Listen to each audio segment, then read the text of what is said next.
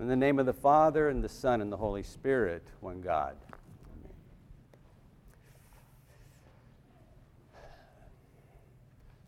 We have this saying, it's called living the life. And what it means, of course, is that everything happening in your life is perfect. You've got no worries, everything is happening as you've planned it, and there's nothing you would change. You are living the life. Well, Father John Carrillo asked me again today what the title of my homily was. The title is Living the Christian Life.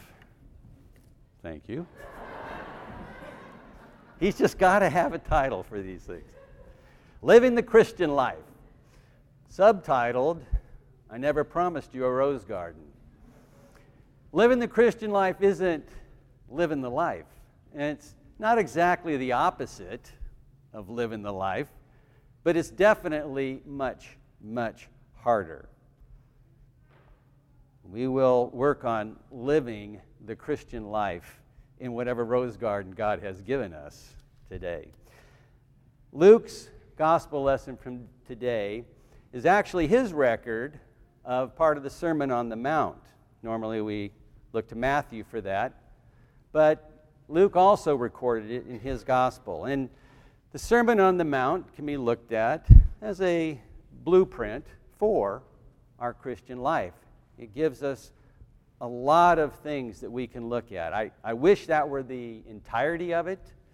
That way we may not need all of this, plus everything else we do, not just the 3 chapters. But no, it's a good start for us for a blueprint for living the Christian life. And as we pick up Luke's narrative today in his gospel, the Lord has just gone through that list that we call the Beatitudes.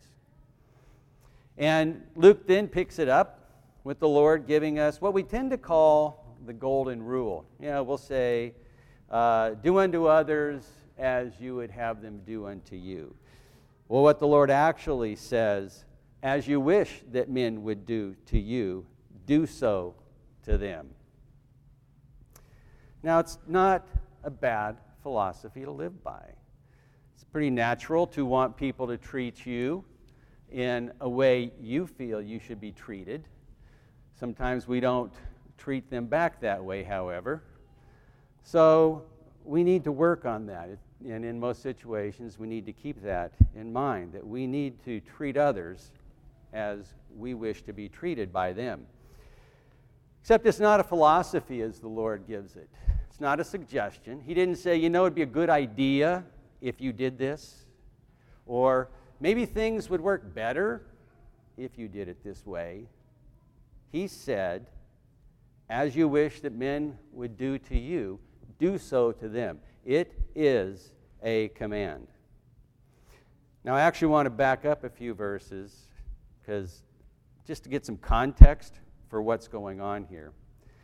And if we go back up to the Beatitudes, which of course we sung today, the third antiphon, if you will, the entrance with the gospel. We love the Beatitudes. And they're tremendous things for us as we look for this blueprint on how we're going to live our life. But they're not necessarily easy either. It says we're blessed. We're blessed when we mourn. And we're blessed when we are merciful to others. And we're blessed when we're meek. And the one that I love most of all, when we're peacemakers. For that we become then the sons of God. We mourn and we're comforted. We're merciful and we obtain mercy. We're meek and we inherit the earth. And we're peacemakers and we're the sons of God. That's tough enough to follow. But we have a great reward if we can follow those Beatitudes.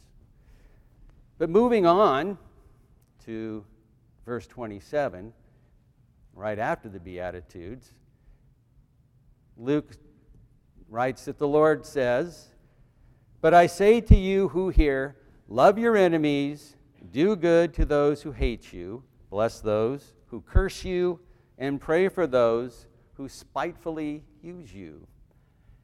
Now that one's tough. Sometimes it's tough to be meek and peacemakers and merciful. But now I'm supposed to love my enemies. I mean, if you go look up enemy in the dictionary, it's kind of like this is exactly the opposite of what an enemy is. It's not someone you love.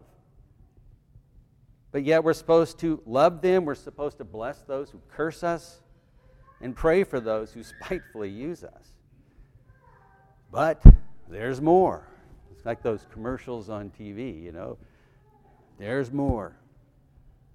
Verse 29.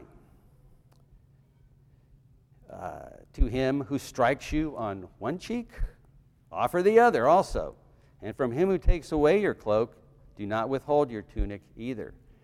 Give to everyone who asks of you, and from him who takes away your goods, do not ask them back. Now, the Beatitudes are really starting to look good right now. They're much, much easier to deal with than these things that the Lord has said right after that. So it is hard. We didn't get promised a rose garden. In fact, what we got promised was a bunch of thorns. So we do finally get to Luke's gospel today, the lesson for today. And as I said, what the Lord said was not a suggestion, it's a command.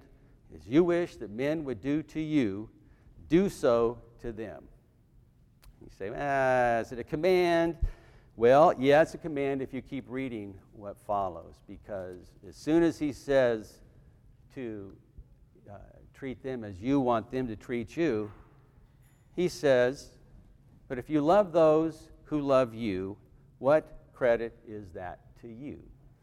And I think about my own self, and I can think about the way I would like the people whom I love, how I want them to treat me, and can sometimes think, well, have I treated them in that manner myself? And it even brings to mind, to me, the parable of the publican and the Pharisee. Of course, we devote a Sunday of Lent to this parable.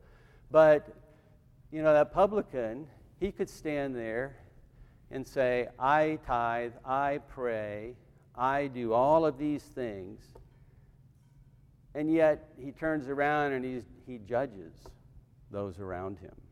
These adulterers, these sinners, tax collectors.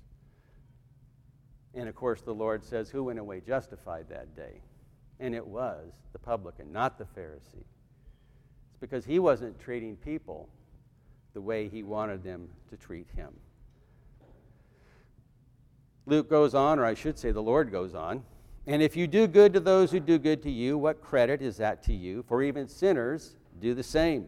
And if you lend to those from whom you hope to receive, what credit is that to you? Even sinners lend to sinners to receive as much again. So far, what really we're doing is saying if you're loving and giving to those whom you love, so far we're just like everybody else. And we're called to be more than that.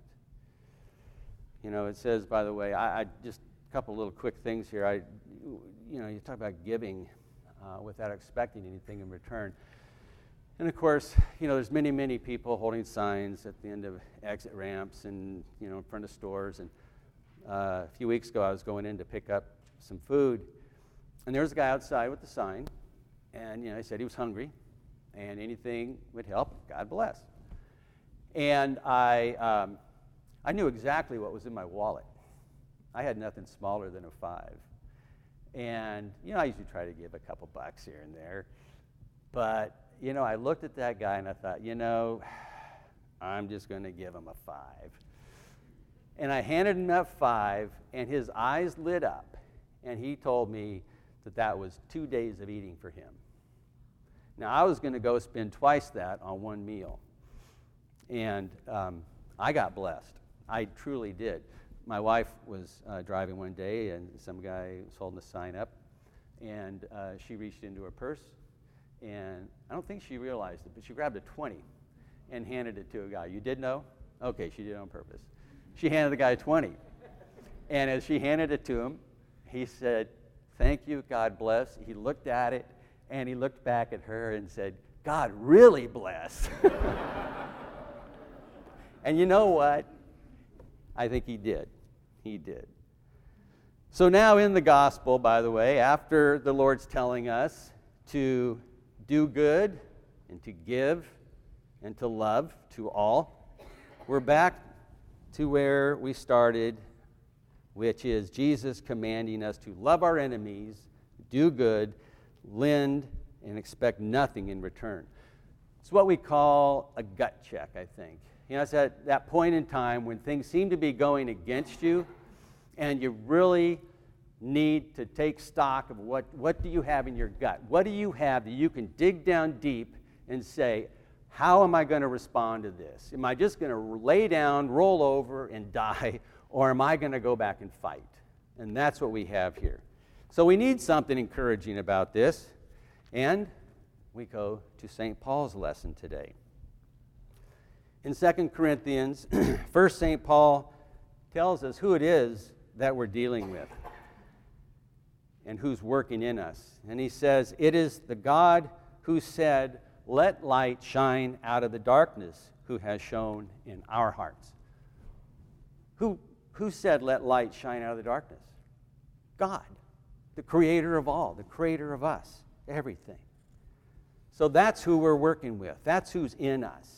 And he goes on to say that he, God, then gives the light of the knowledge of the glory of God in the face of Christ. So now we see Jesus with that same light, that same glory from the one who said, let light shine out of darkness. We're dealing with God when we're dealing with Jesus. Paul acknowledges we're human, we're weak, and he says we have this treasure in earthen vessels. But it's in earthen vessels to show that it's not us, but it's God. Because we can overcome these things. We can. But it's not us, and it's not just that gut check and saying, okay, I'm going to do this. I'm really going to fight hard, and I'm going to run fast, and I'm going to hit hard, and I'm going to do everything I can. But it's not just that. It is God who's working in us. And it's hard to be, He goes on in verse 8, and this is where it gets encouraging. This is encouraging. We're afflicted in every way, but we're not crushed. We're perplexed, but not driven to despair. Persecuted, but not forsaken. Struck down, but not destroyed. So no, we don't have a rose garden, but we do have God's help. And it's hard sometimes to continue on because we do become afflicted and persecuted and perplexed and struck down. But even so, we're not crushed, and we're not forsaken or driven to despair or even destroyed. So yeah, it's hard sometimes to live the Christian life. Sometimes living the life looks a whole lot better. But there's more to it than that. We're supposed to love our enemies and do more for them than they do for us. We need to remember what St. Paul also says, that knowing that he who raised the Lord, Jesus, will raise us also with Jesus and bring us with you into his presence. So that's the promise we have. And our reward for living the life is given back by the Lord in Luke. He says, your reward will be great. And you will be sons of the Most High, for he is kind to the ungrateful and the selfish. And so, may we obey the Lord's final admonition in Luke's gospel today. Be merciful, even as your Father is merciful. And to him belongs all praise, honor, and glory, now and ever, and unto ages of ages. Amen.